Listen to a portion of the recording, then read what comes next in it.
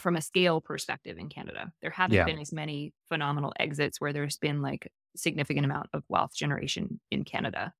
I think that that is often sort of a seed for large scale funds like you see out of the US. If you look at, Andreessen Horowitz, like all of these guys, like they came from major exits from major Yeah. companies out of Yeah. the Yeah. States. We don't see that in Canada quite as much.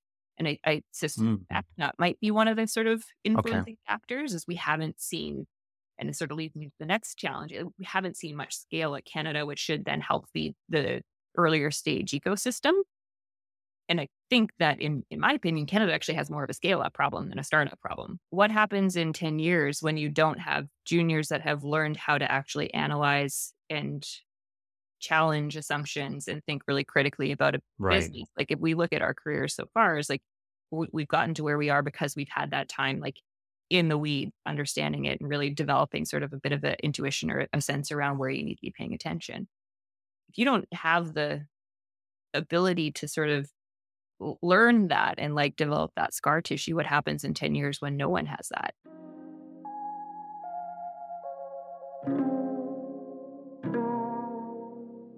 Welcome to the Generation Hustle podcast, the show where we share the amazing journeys of founders, investors, and operators making an impact in tech. I'm your host, Amin, and this is episode 99. On this episode, you'll learn what the role of CFO is, how technology is impacting the finance function, and the best practices for managing your business in today's environment. Today, I share the floor with a true trailblazer in the world of finance, a visionary leader, and all-around amazing person, Carla Matheson. She is a former CFO of Tiny Capital and now runs her own consultancy at CSM Insights. She is also a board member at Tiny and Nano One. Outside of work, Carla is a huge fan of nature and winding down and enjoying the smaller things in life, something we should all strive for. So let's jump right in.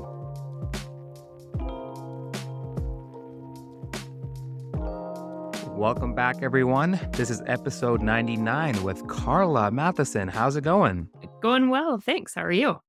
Doing great. We just alluded to this right before recording, but this is my first finance executive on the show. And it's funny because I've been working in finance my whole career. So I feel like I've let myself a little down there. Haven't had one of my own kind on the show before. Well, this is my first podcast too, so we'll work through it together. Awesome. Sweet. So, we always like to start off the podcast with kind of understanding what led you down a career path related to finance, but also tech, because you've had a variety of experiences. And so I found that really interesting. Also, shout out to Alice who made that introduction. So that's a big thing for us today. So could you maybe walk us through those early day influences so the audience understands how you got to where you are today? Yeah, totally. I mean, I guess going back to university, I actually started out in education. I was going to go be a teacher. Oh, wow. As you can tell, I didn't get through that, but I was working for a family at the time as a nanny, and then they were super entrepreneurial. Her dad was like one of the sort of early real estate guys here in Canada that brought a couple of the American companies up. That family had like a bunch of businesses as well. I quickly sort of migrated away from the children and started Yeah. working more on some of their business stuff. So they were hugely influential to me. And one summer, he came to me and he's like, are you sure you want to be a teacher? Like, you kind of have this stuff on lock and pretty good at it, and you've got like a brain that sort of works in that way. I see with the kids, like you do a good job and everything, but like, I feel like this is maybe where you should go. Mm, And that was a huge influence to me, and that was actually one of the pieces that sort of made me reconsider what I was doing and change paths. And like, my family had a small business growing up and that kind of thing too, and I was always sort of like involved with the operations and the finance side of things, and really enjoyed it, but didn't really know what an accountant did or whatever. Like my dad right. was a CPA, but worked for the government, so totally different. I never want to do that. But in seeing what entrepreneurs do, it's like, oh, these people are doing some really cool stuff. I want to be there in a role that like probably is more supportive because I'm not particularly creative, but um, that's kind of what set me on the path, actually. Yeah, So no, that's fascinating. I think I'd love to double down on that, maybe that interaction you had with that individual. Would you say without this person that Carla wouldn't be Carla today, like the finance executive today? I would say that's probably a really fair statement. Like I would probably be, teaching third grade somewhere. And where's the level of confidence, or do you feel like that individual just trusted you to kind of give you that chance? And how important was that for you to kind of be that catalyst, or maybe mentorship that was provided throughout that experience that had catapulted you into different roles in the future? I think it was super important actually. Like I think, I look back on that time frequently, even though, I was fairly young and university students, they really don't know what you're doing Hmm. anywhere. But what I really learned there is just like that I have an aptitude to learn, that I am naturally curious. I want to figure out how things work and why, and like what the relationship between different pieces of, well, anything, but business in particular is, and how does like a change in one influence a change in the other. And then when I started to come to the understanding that like, oh, that's what you can do in a business, or that's what you can do if you've got exposure to, finance or accounting or whatever, it became pretty appealing. And I definitely think back to that quite frequently in a lot of the conversations that I had with, these two people in particular, just, understanding their backgrounds. And like neither of them were, trained entrepreneurs. It was just something Hmm. that they jumped into and were tremendously successful at and had, well-balanced lives. That was something that I wanted to do as well. So it was, yeah, absolutely hugely influential. I don't think I would be here if it wasn't for them. Yeah, no, that's amazing. And so, on that pathway, you've kind of went through the experience of more traditional corporate structures, and eventually, you kind of land yourself in the world of tech.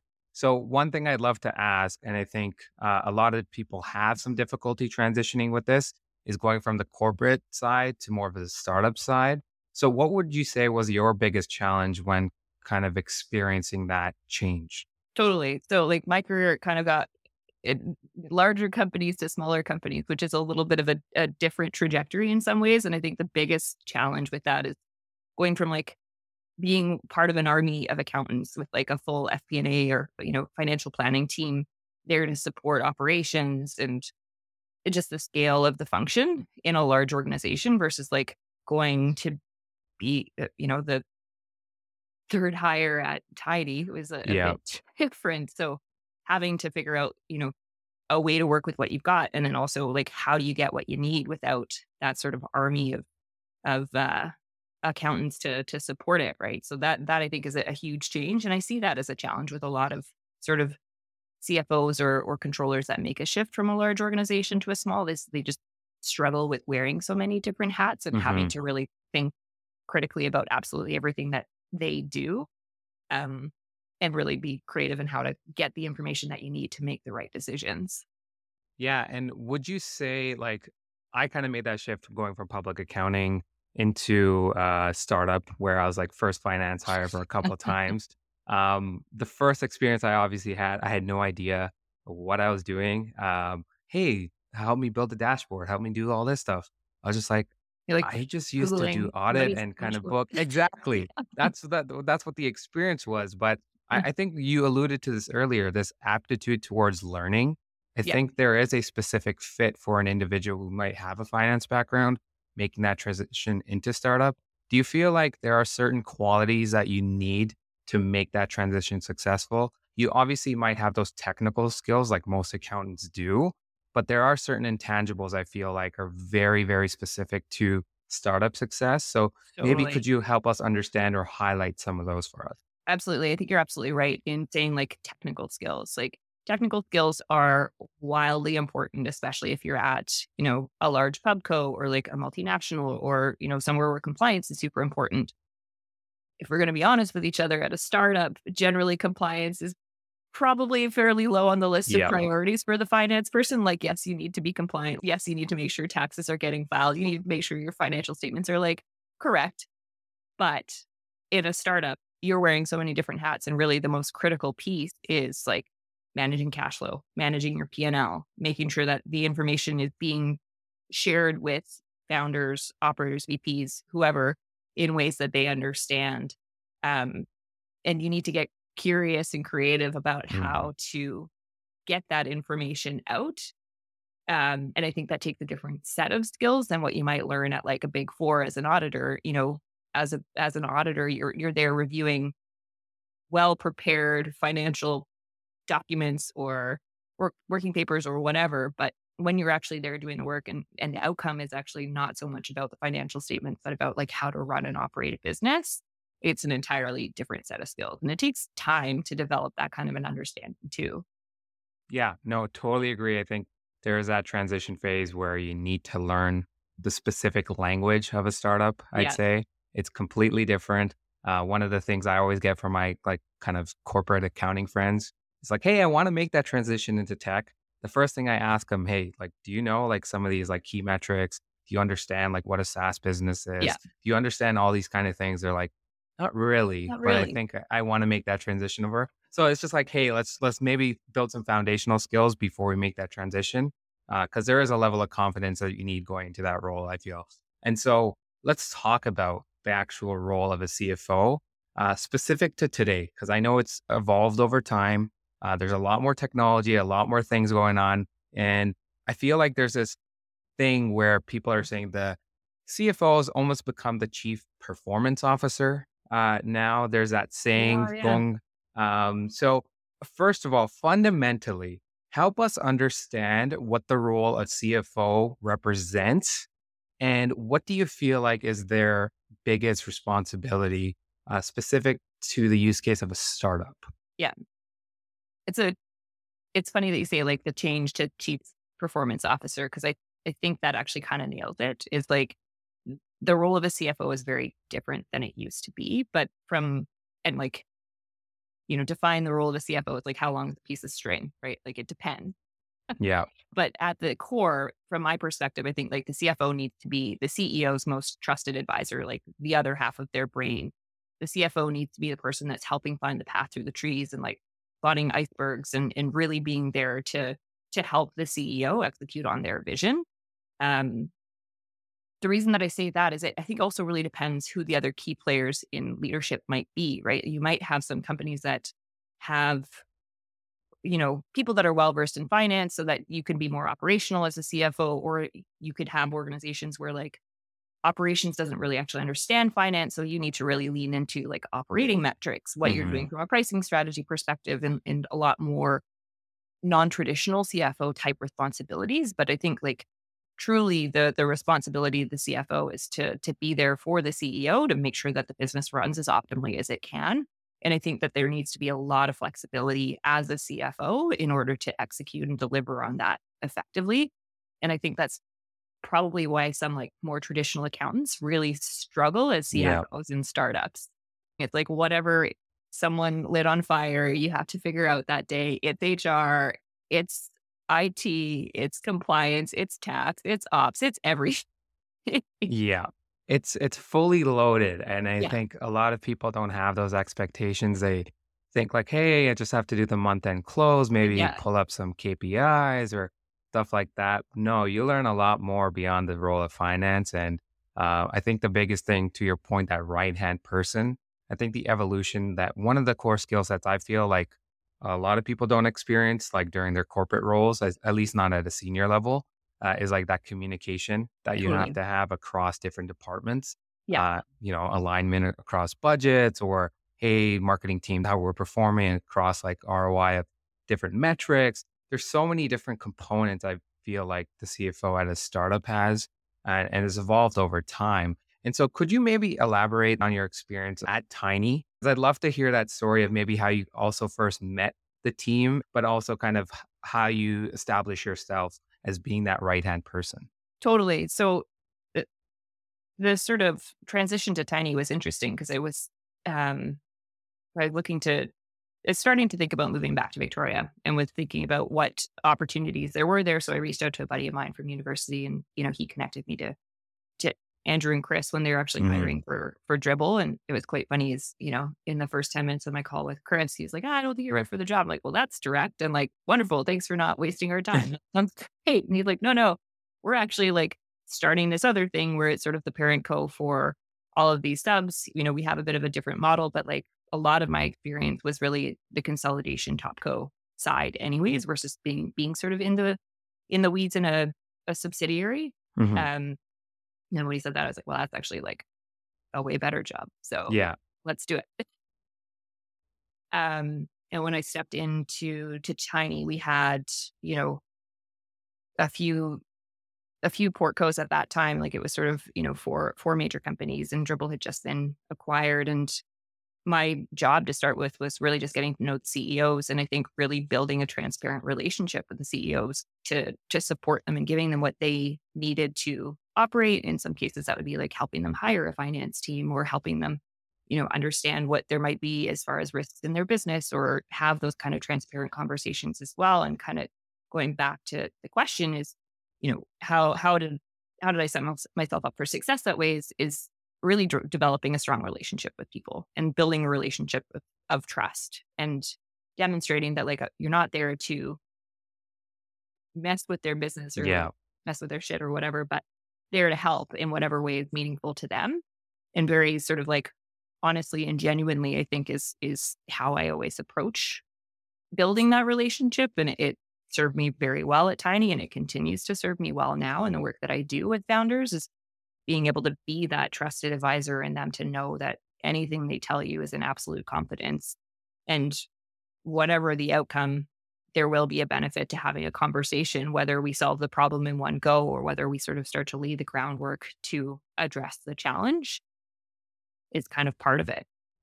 No, totally agree with you. And so, would you kind of highlight some of those best practices that have allowed you to be successful? So, we talked about this just before this around the idea of how a startup CFO or kind of an early portfolio CFO has to work with multiple different departments with multiple different personalities and try to align financial success with the company's overall strategy. So, given your experience, what have you found being like a framework or strategy that was most successful in making sure everyone's aligned? Yeah. I think a process is a big part of it. I know that process can sometimes be a bit of a bad word in startups as well, Hmm. but being really mindful about how you approach process, and why do you do the work that you do, or why do you need information from just different business units?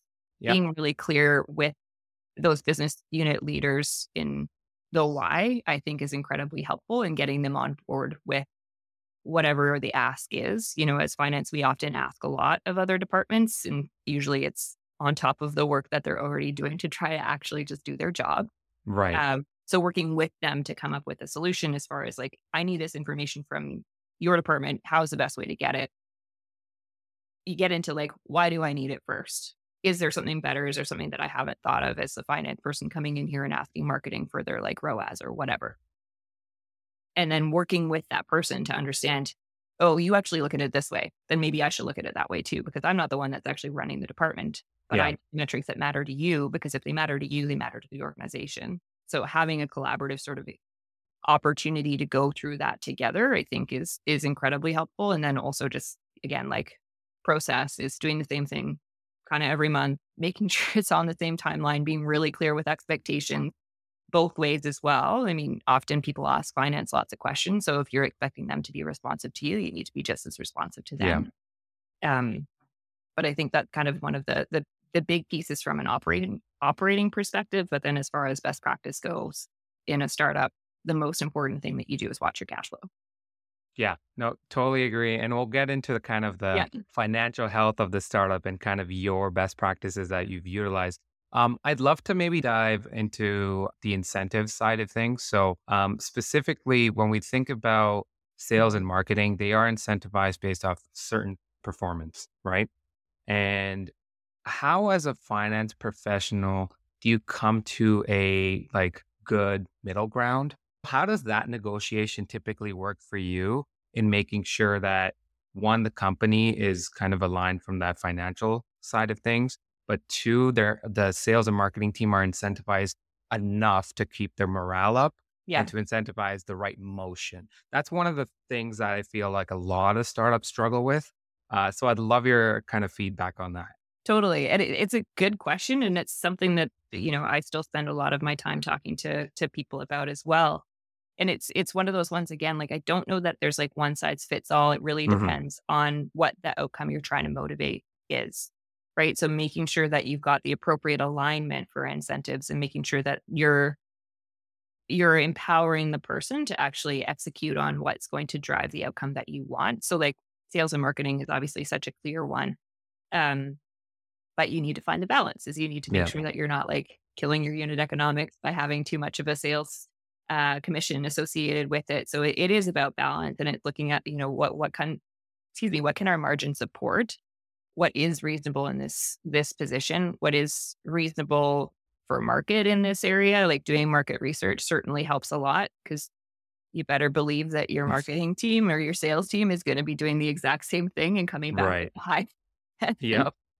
So being prepared the same way and also just being fair too, right? Is recognizing that like, yeah, sales and marketing is often a huge expense. But if you're trying to grow top line specifically, sometimes you need to make that investment. And Yep. that sort of like ties into it too, is thinking about, well, what's the long-term strategy and vision for the company? Like, do we want top line or do we want bottom line growth? Mhm. Finding the balance between the two. Um, and then the other thing is to keep motivation is like, don't have a cap. I think that Yeah. capped incentives often sort of work against you in the end. You leave a lot on the table as an organization because what's the motivation to keep going if you cap Yeah. someone's Yeah. comp? I Um, really like your second point around the cap. I think yeah, there is a very like I guess it's a traditional finance thing where, we have to know the certain gotta budget. know. Yeah, Yeah, we like, where's have the to end? know. Yeah, Like what's your OTE? What's your like max cap? And I feel like if you really do outperform and like you have a killer year, yeah, like, why not? Because my top line is gonna grow just as much, and I'm incentivizing you to stay and keep us, like, in that position of growth, so, uh, I actually like your point because like, you're kind of the rare finance person that has that belief. So that's but refreshing. like it's all about alignment, right? And like if they continue to perform and like absolutely knock it out of the park for the company's getting paid. Like, shouldn't they get paid too? Yeah, yeah, yeah. No, totally agree. So, I love that, I love that, and so, um, I wanna maybe just, like, knock it back a bit and then talk about how the CFO role has evolved. There's so many pieces of technology out there now. A lot of us finance folks have always lived in Excel. I feel like Yeah. we still, majority of the time, still do. Yep. There are tools that basically are a digital Excel. I'd say like those FP&A tools. It's just like a glorified Excel on steroids. Totally. But over time, specifically related to that role, what are your kind of thoughts on how these new tools that are available to finance teams are going to impact us? And any thoughts specifically around AI? Because that's like the hot, fun topic right now that everyone's talking about. It love this question. Like AI and finance, what's it gonna mean? What's gonna Yeah. happen? Like I wish I had a crystal ball right now because I'm so curious. I think it's gonna be one of those things where there are going to be an explosion of tools and there's going to probably be a reduction in work at the junior level. But what I'm really curious about, and I'm like want to know your take on this too, is Hmm.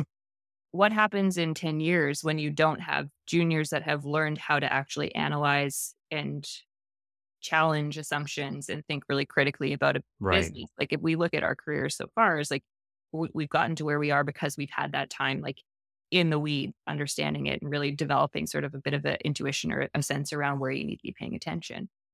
If you don't have the ability to sort of learn that and like develop that scar tissue, what happens in 10 years when no one has that? I'm Right. really Right. curious, right? Like AI can do a lot for sure, but like, can it maybe this is me having a bias. I don't know. Yeah. So my take on that specifically, and I've been debating this with a few like VC friends of mine as well Yeah. recently. And so I think more so like AI should be more of an enabler Yeah. rather than something that replaces you.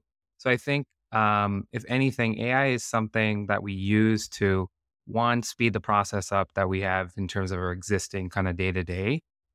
So I think the challenge is going to be for individuals that are junior, a Yeah. lot of their work technically is going to be replaceable because a lot Totally. of their stuff is data input, just put things together. Yeah. Here's a presentation. So I do fundamentally feel like there's going to be a challenge or kind of this friction when it comes to hiring and kind of the growth of future finance professionals Yeah. because they don't get those repetitions or there's not enough opportunities because let's be realistic with any piece of technology, there are, jobs lost and kind of maybe new things created. So I think what may happen is some of those finance professionals, they might not go into like careers like FP&A or stuff like that.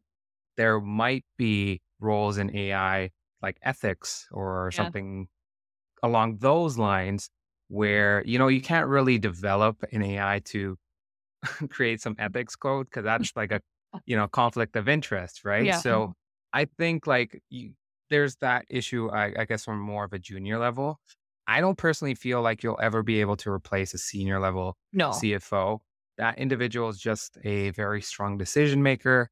And at the end of the day, I wouldn't personally trust an AI to make fundamental No. decisions for the direction of my company or strategy.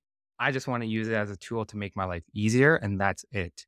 You can't Yeah. replace communication and fundamental sound decision making, um, at least not in the near term. So we'll see what that looks like. But that's my personal take on it. Yeah. Yeah. I totally agree. And I think like the sort of what you were saying with it's an enabler and will probably reduce the number of, junior staff that you need and the work that they're doing. But like, that's how you learn. Yeah. So, although at the same time, this is then the flip side, me being a bit of a contrarian to my own point is looking at, analysts in when the Bloomberg terminal came Hmm. out, they don't calculate bond yields anymore. Does it make them any Yeah. worse at their job?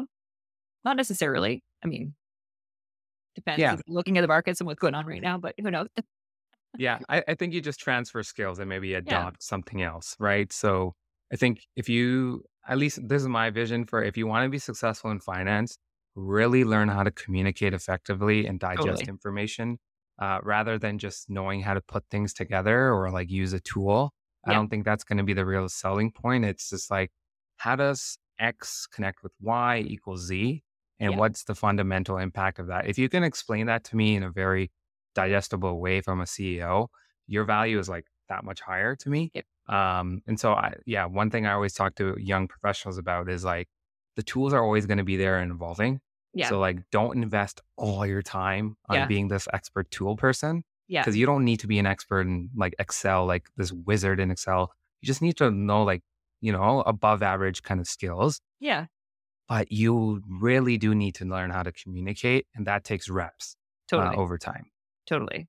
And like learn to be curious too. Yes, I Yeah, totally agree with that. Totally agree with that. So let's make a pivot and actually start talking about the finance world at a startup. So, fundamentally, you talked about this early on where, cash flow is king at a startup, although obviously it's really burn, not cash flow. it's not called cash So, flow. yeah, managing cash is Yeah, kind of the biggest aspect. So, before we get into that, let's talk about funding. With most startups, you need funding to grow and kind of accelerate. In kind of your experiences, what kind of strategies did you employ to help secure funding and or manage the financial health of that specific company? so I think like maybe splitting Yeah. funding from financial health. I mean, it's obviously they're very correlated. Um, Funding is interesting, definitely a hot topic right now. Securing funding is very high on everyone's list. Capital was cheap for the last few years and funding Hmm. was very readily available. So I think what was true, 18 months ago doesn't necessarily hold true anymore is a lot of investors don't really want to see the hockey stick Yeah. anymore. They want to see reality. They want to see path to sustainability and path to cash flow in a lot of situations. I think that, things are starting to really change that you always need to pitch your business when you're going into that, when you're doing a raise and you have to be the biggest hype person, right? But Yeah. at the same time now, I think you also have to be realistic and saying like, here are the areas of opportunity that we have yet to explore. We can kind of quantify what that looks like, but at the same time being really realistic and aware of what you know now and what you can actually deliver on. Because I think that more important than just this current raise is like if you need to go back in 18 to 24 months, is how you've actually executed in that time frame. Have you Yeah. delivered on what you said you were going to do. Like coming into a raise now with that kind of a mindset is like, where do you expect to be in 24 months? When do you need money again? What's the story that you need to have executed on and delivered to actually be able to be successful in a follow along round? I think should be a priority when you're looking at what you're doing now. Because everything that you put out there with an earlier round is definitely going to come back to haunt you. Yeah. And Yeah. if you missed all your targets, but you didn't pivot, you're not going to get funding again. Yep. Um, versus if you actually put something out that is realistic, even if you deliver on 80% of it, that's pretty solid. The likelihood of being able to be successful in a subsequent raise is going to be higher. It's just needing to think longer term now more than ever, and what groundwork you're doing and what you're laying now to build towards what you want to be in the next sort of like 3 to 5 years kind of thing, I think is really critically important when you're going out to raise right now. And Got when you it. say 5 years in a startup, everyone's like, well, that's just made up nonsense. Yeah, sure, kind of. But at the same time, is like you need to have a path. You got to work backwards from where you want to be in order to actually deliver on something. Totally agree with you. And so one of the things I think, specific to founders, I think they've grown to have such a strong appetite towards funding Yep. that they fundamentally forget about, at the end of the day, a business is supposed to be profitable eventually. And you can't just rely on funding all the time. So, do you feel like there is going to be a transition with founding teams, at least from a philosophical standpoint, where now they're actually thinking about, we have to change kind of that mindset? Do you feel like we will, out of this kind of period of time, find more successful businesses and entrepreneurs versus the last, I'd say, couple years where we've had a zero interest rate environment, billions of dollars thrown at Yeah. companies that have just dissolved really quickly because their unit economics made absolutely no sense? I'm actually pretty curious. I like you're speaking my language there 100%. Like Yeah. financial sustainability and like having a real business is so important to me. Most of the companies that I work with, they're companies that I know can be a real business without major intervention and major Hmm. VC cash. VC cash would be great. It would make it go a lot faster and make them be a lot bigger, but they have the ability to cash flow and Yeah. to realize profit and be, businesses that could persist into the future. I mean, I hope that that's the direction. I think for the last sort of 5 years or so, the VC model has been quite broken. I think a lot of companies were funded that shouldn't have ever been Yeah. funded. The idea that you can, raise at a 10 mil val based on an idea you wrote down on a napkin with absolutely no traction or indication of what you're going to do is ludicrous. And Yeah. it can work with certain founders. Let's like temper that a little bit. But for the most part, it's just not reality. And it shouldn't be either. Like there are so many phenomenal businesses out there that can make a big impact and have, a long, long future, but they're just not quote unquote VC fundable because they're not a unicorn moonshot. Yeah. Yeah. Um, they're not necessarily, sexy high growth businesses that are going to eat an entire corner of the market. But Yeah. I'd rather invest in something that I have high conviction in, yeah, a nice base hit, uh, and a business that's gonna be around for 20 years versus, like, a moonshot personally. Yeah. I classically always kind of look at the VC versus PE example. Yeah, PE folks, obviously, is a later stage company typically, and has a baseline, but they always work towards a profitability standpoint and a return that's usually not 100x, it's usually a exactly. couple X. Yeah, And fundamentally, they do return yeah, money, whereas the VC model is completely different, where obviously, based on kind of how their math works, only, the power laws, yeah. 1 out of maybe 10 are successful, let's just say. That's how And it they feels to me. Like you expect 90% to just die. Like Yeah, those are people's lives that you're talking about. They're people are exactly. pouring themselves into things and then you end up like stuck on this VC vine that you can't get off of because like they're not gonna let you go because you never know. And then Yeah, as a yeah, business, you're totally hamstrung and stuck because you gave up a board seat, you gave up too much of your company, and you can't do anything about it, but they're not letting you go and they're just letting you die. yeah, yeah. So let's actually talk about that because a lot of founders are actually experiencing and going through this right now. So Yes. they either have to go through a down round or a flat round because their last valuation was crazy as it is, Yeah. right? And now they're running out of money because they obviously never thought about profitability. They just thought about growth at all cost. Yeah. And so, what is your piece of advice for a founder maybe going through this, Oh maybe dear. have to go through a recap or something along those lines? Yeah. Um, and how do you manage those expectations with your investor? Let's just say it's the lead investor, because they're going to have a preferential kind of um, outlook on who to kind of support versus not, Yeah. but they might lead you on kind of thing. Oh, totally. Um, so like what's your best piece of advice for a founder going through this right now? Oh gosh, it's so hard. Get a good lawyer, go through all of your documents to see what your options are. Yeah, Probably step one, or have an advisor of some variety go through and really understand like how tied to this VC are you? What are their rights? Where do you have the ability to operate without their involvement or engagement? Um, in a lot of cases, there's not a lot that you can do. yeah, Uh, my biggest piece of advice, and it's really hard to pull off, is actually try to find someone that's going to buy the VC out and at least put some cash in their pocket.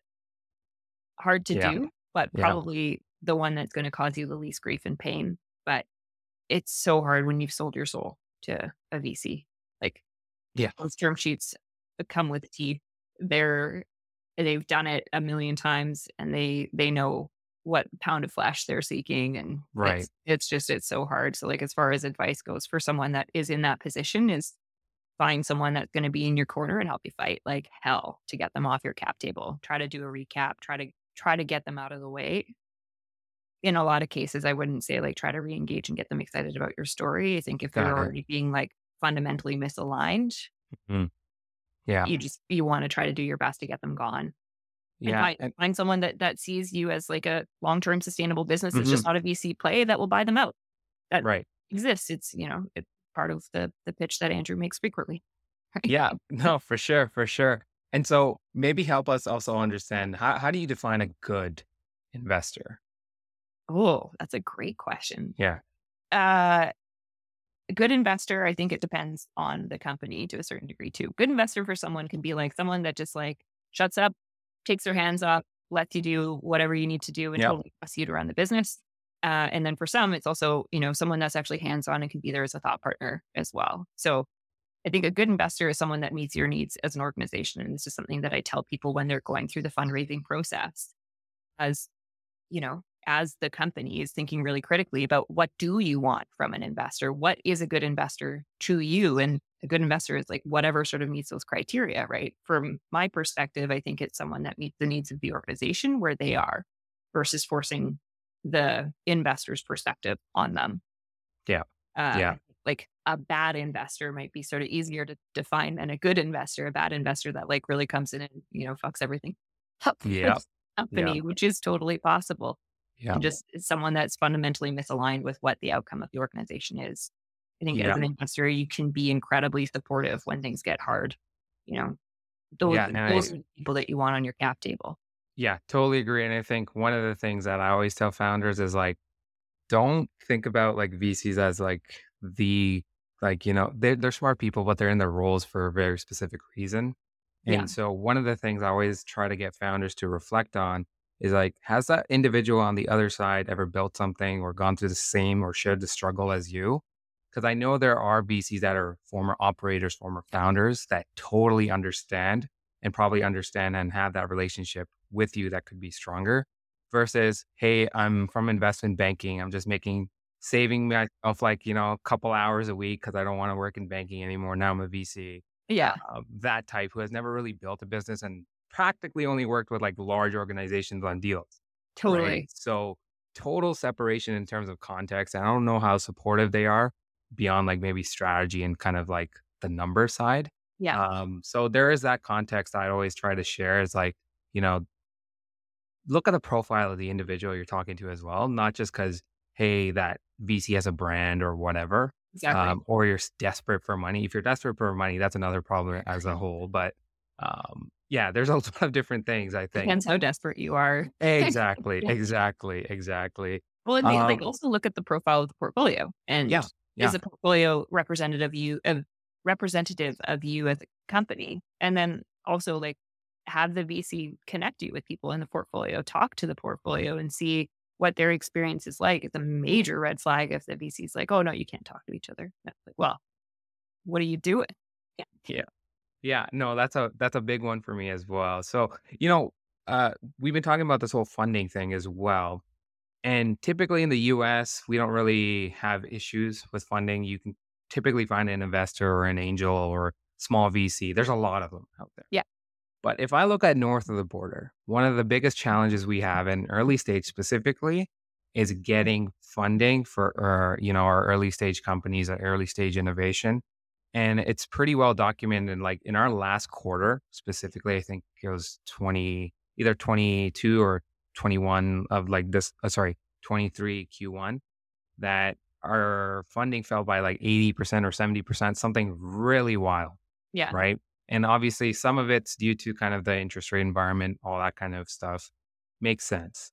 But why do you feel like there is such a limitation when it comes to funding available for early stage companies? Because that's usually the catalyst needed to kind of help support that company to, scale or grow Yeah. to hire.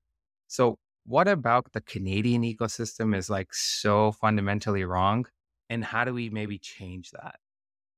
It's an interesting question, right? Because I kind of I see 2 things with this. Like, one is the investment in early stage companies. I think there's a lot of government support for Yeah. early stage companies and Canadian innovation, which can be phenomenal for some non-dilutive capital.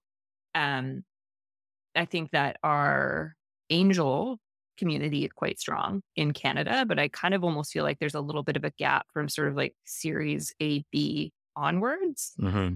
Um, and I wonder if that may be the product of just our sort of like makeup as Canadians, is there isn't as much, well, how do I say this? There hasn't been as much from a scale perspective in Canada. There haven't Yeah. been as many phenomenal exits where there's been like significant amount of wealth generation in Canada. I think that that is often sort of a seed for large scale funds like you see out of the US. If you look at, Andreessen Horowitz, like all of these guys, like they came from major exits from major Yeah. companies out of Yeah. the Yeah. States. We don't see that in Canada quite as much, and I Mhm. suspect that might be one of the sort of Okay. influencing factors is we haven't seen, and it sort of leads me to the next challenge, we haven't seen much scale at Canada, which should then help feed the earlier stage ecosystem. And I think that in my opinion, Canada actually has more of a scale up problem than a startup problem. We've got a lot of Okay. innovation. We've got Yeah. a lot of like really early stage companies, but we don't have a lot in that sort of like mid range Mm. scale up or at scale, really.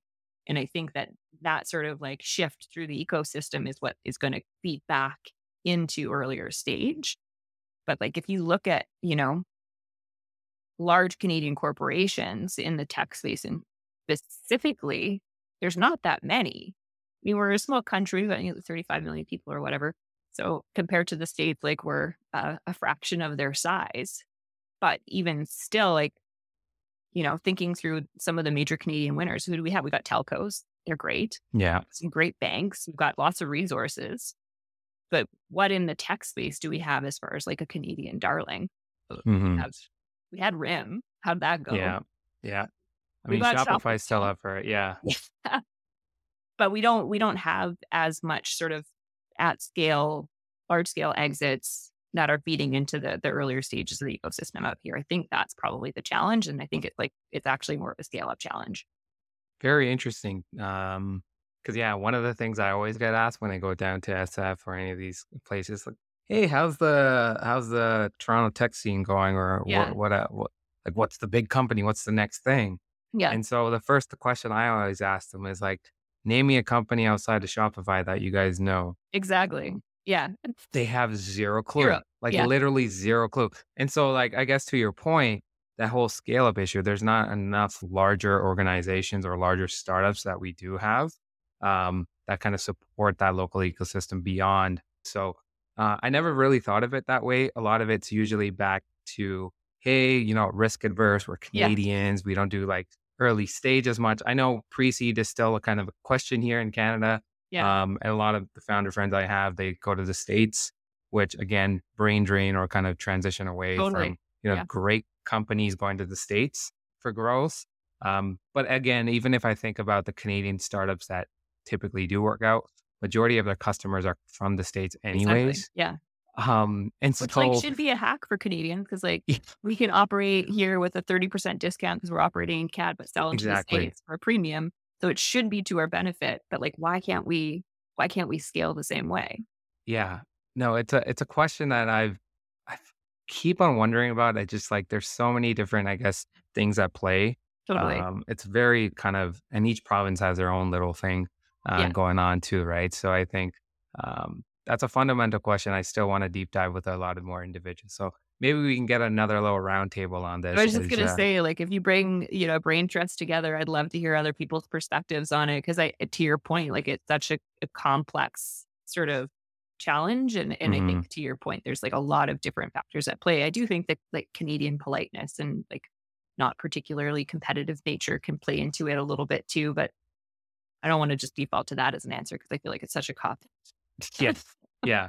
It well, hopefully we'll see transition over time. Exactly, and I and, know. like, there's gotta be more, but for why it's not happening because, like, government funding for Canadian innovation is tremendous, especially if Yes. you compare Yeah. it to the States, like between SHRED and IRAP and SDTC and like all of these other sort of programs out there. But there's a cap, often Yeah. as well. Like you're not eligible for SHRED if you get too big, because like heaven Yeah. forbid you're successful in Canada. You want to support that. But it's definitely it's definitely interesting from that perspective. There's lots of Yeah. funding pre-rev, but as soon as you start making money, It's the just wheels like, go off. "Hey, nah, stay small. We like kinda staying low key." I don't know. Exactly, yeah. I don't know if that's like a government policy or something, but yeah, I'd love to maybe we'll maybe get a group together thinking about I'd this. love So, that. Yeah, cut me definitely a in. question to ask.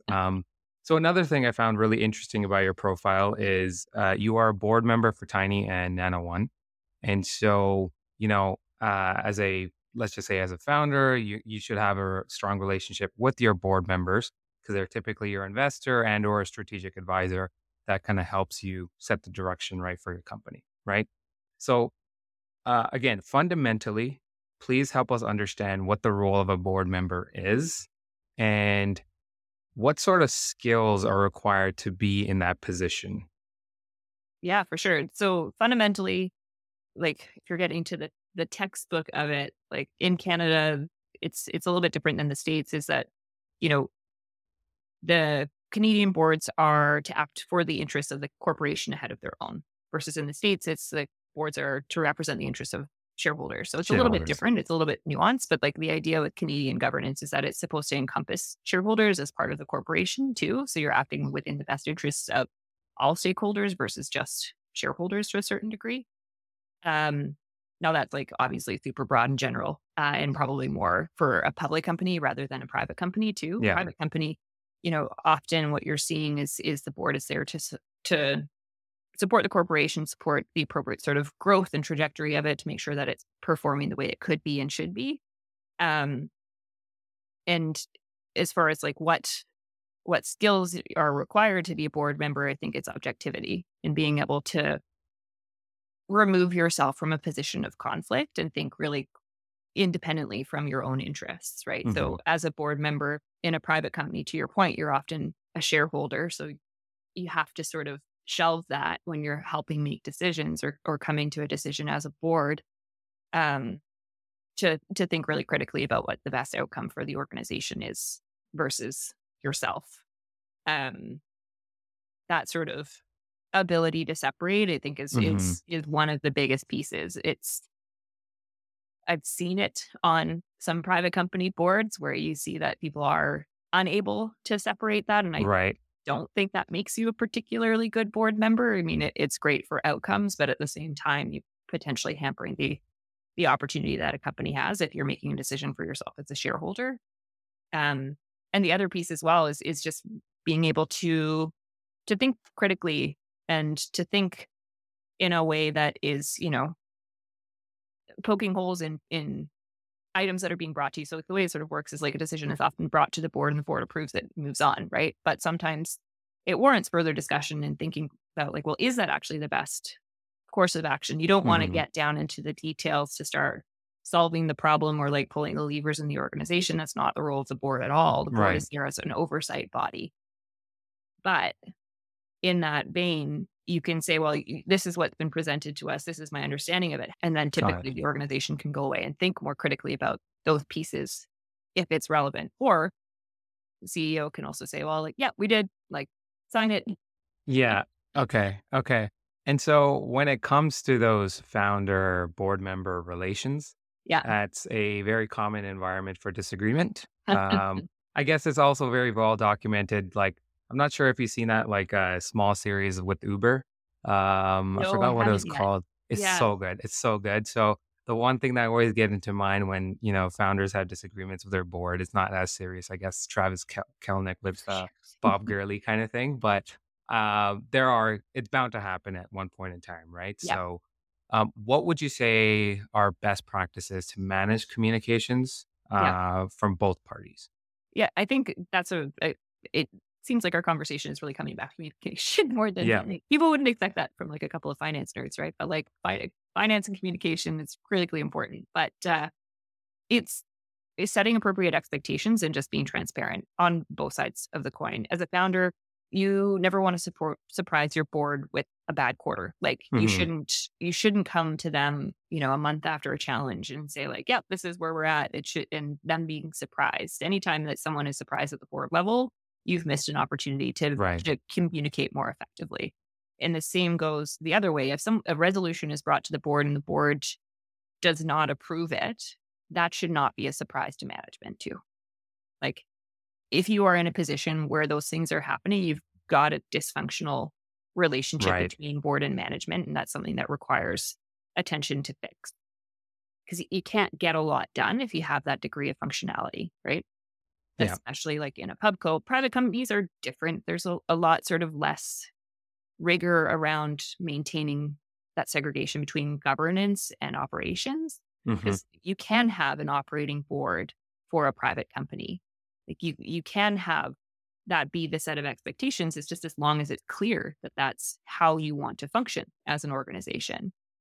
Um, and as far as disagreements go, like, yeah, they're bound to happen, but that's also why you typically would have, a founder maintaining a board seat and have an odd Right. number of people on the board. Yeah. And Yeah. So like, again, communication, everyone. It's such an yeah, important skill. It's have to each other. universal across whatever role you work Yeah. in. It's like Like no build that skill up. surprises. Yeah. Yeah. Yeah. Okay, cool. So, Carla, that's like the bulk of, like I say, like the nitty gritty finance stuff. One thing I always like to kind of add into the podcast, it's kind of a philosophical piece where I ask you a bit of more, personal questions so I get to know you a bit better. Uh-oh. So, I wanted to start off that piece with how do you define happiness? It's such a deep question and like deeply personal too. I think for like it's such a good question. I think for me, happiness is flexibility. Like Mm, flexibility to explore and be curious and have time to sit down and think about a problem or think about whatever. It probably sounds a little bit weird and like it's just about work, but like I think that like that applies to everything to me is yeah. having that sort of flexibility and time to really pursue whatever it is that I am curious about in that moment. That's sort of where I am happiest anyways, I guess. Right. Yeah. Yeah, no, that's totally fair. And again, I guess everyone has their own definition and it's personal to them, What's right? yours? So me personally, I think for me, it's just like I have to do something that's fulfilling. Yeah. That's kind of, I guess it's cliche as a cliche can get, but I have to be like kind of passionate about what I'm doing and it also has to fulfill me. So on the inside, it's just like I have a purpose towards what I'm doing rather than I'm just doing it just because, it's for some extra money or whatever. Yeah. That's not something that usually typically will help me be happy. So usually kind of like this example right here, one of the things that fundamentally give me a lot of energy is talking to new individuals, learning from them. because I have this natural curiosity. So this never feels like work. And at the end of the time, throughout that day, I feel like really high energy. Just like it really makes me happy. Just because I'm Totally. like, oh, I learned something new. I built a new relationship. Yeah. And that's kind of like what gets me going, I right? like that. Yeah. Yeah. So next one, what is something that most folks don't know about Carla or often get wrong? It's funny. I was thinking about this one because you sent me this in advance. I was thinking Yeah. about it and I asked a couple of people and I think I'm kind of a bit of an open book. Interesting. Yeah. Like most people, I don't feel like I have many, deep dark secrets really. And I think most people are surprised how much I like to shut off. Like most people sort of assume that I'm a bit of a workaholic, but like, Mhm. you know, I I like my own free time. I like my own downtime and I'm not always working, which some people Yeah. get confused about. And then also I think it kind of ties into like what I do. I love what I do. So it doesn't really feel like work, I guess. And most people sort of assume that I'm like stressed out and, burning the candle at both ends. But like I feel like I've got a pretty balanced life and I have been able to craft it in a way that I really enjoy. And I don't feel like I am always grinding. I like for now, like I'm Right. Yeah. I working know. from a cabin in the The woods right background's super now. nice. Yeah. It's just, yeah. Yeah. Yeah. No, I aspire to definitely do that one day, for sure, where it's kind of combination of um, philosophically just kind of flexibility, having Yeah. that kind of peace of mind. Yeah. You don't have to drain yourself the whole time. I know a lot of No. people do, but that's their choice, right? So I'd like to maybe get your also thoughts on this. I think we live in a world now where if you don't hustle or have this, like, you don't work all the time, you're almost seen as like not good enough in Like society. lazy. Yeah. Yeah, lazy, or it's just like, what are you doing with your life kind of thing. Yeah. Like, Totally. why do you feel like we've gotten to this point? Is it like social media, or is it like, I guess like these uh personalities on like the CEOs, or like all that? Like, what do you Yeah. feel like is that thing that's kind of shifted us to that thought process? Like hustle culture is such a can of worms. Yeah. But I think it's probably personalities, right? It's like, Mm, you know, it, what you see on Twitter or what you see on like Instagram or TikTok or wherever you're consuming content. It's all about the hustle. It's all about like, you know, grinding super hard and always looking for like that extra buck or whatever, or doing something for someone else yeah. because that's where you're getting motivation. And I feel like now this is maybe going like way philosophical, but like I wonder if it because we actually don't have community the same way that we used Right. to, is that, It's you're very consuming this interesting. content and seeing it in a very sort of like short snapshot. You don't actually see someone's downtime anymore. Yeah. Yeah. I don't Yeah. know. Yeah. I don't know. I feel like it just got weird to be normal. Yeah. Like Is chill. yeah, it's just like I don't know what happened, but yeah, that's one thing I always ask myself. Like, when did it become weird to be normal? Yeah. I don't need to be like the most highly profile like head of finance at a company or in the world or something. Like No. I could just be me and just like do me, right? So, Yeah. but that's like, Really have an agenda for the podcast other than just like connecting with people that you want to talk to, you know? yeah, yeah, exactly, Yeah. right? So it's I don't know, it's different. Last question here. What do you want to be remembered for?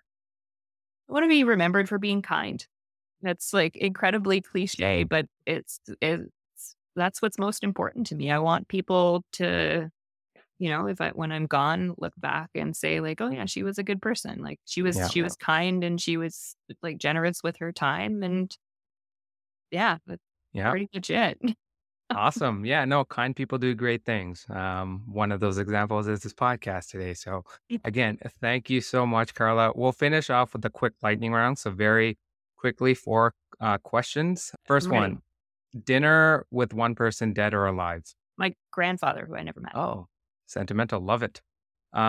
Favorite book or movie of all time? Paradox of Choice by Barry Schwartz. Oh, Highly interesting. recommend. Yeah. Okay, I'll put that on my list. I have such a long list of Yes, books I to read can and imagine movies, with that stuff like question. that. Yeah. Best piece of advice you've ever received? Shoot your shot. Take your chance. Sweet. And then last one, it's a controversial one. Do you like pineapple on your pizza? Yes or no? 100%. Okay. Well, I'm on the party that says no, but Oh, no, we can we'll never still share be a pizza. friends. Yeah, we'll still be friends. You can always like have half and half on a pizza, right? So we'll do that. Yeah, thank you so much again for the experience, Carla. Any last words for our audience and maybe how a founder or someone can connect with you? Uh, yeah. I guess last words would be is, thanks for your time specifically. Appreciate it. This is my first podcast. Really enjoyed it. Thanks for making it pretty painless and low stress. Thank you. And then for founders out there is if they want to connect with me, email is probably the best. It's just Carla, Carla at csminsights.co.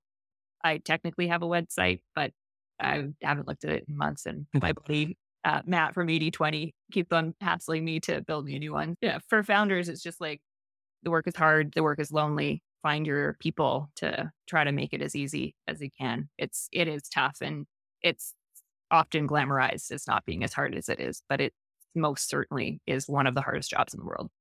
Yeah, no, love it. Thank you so much. And wishing you all the best. Thank you. It was good to chat. Yeah. Looking forward to next Okay. time.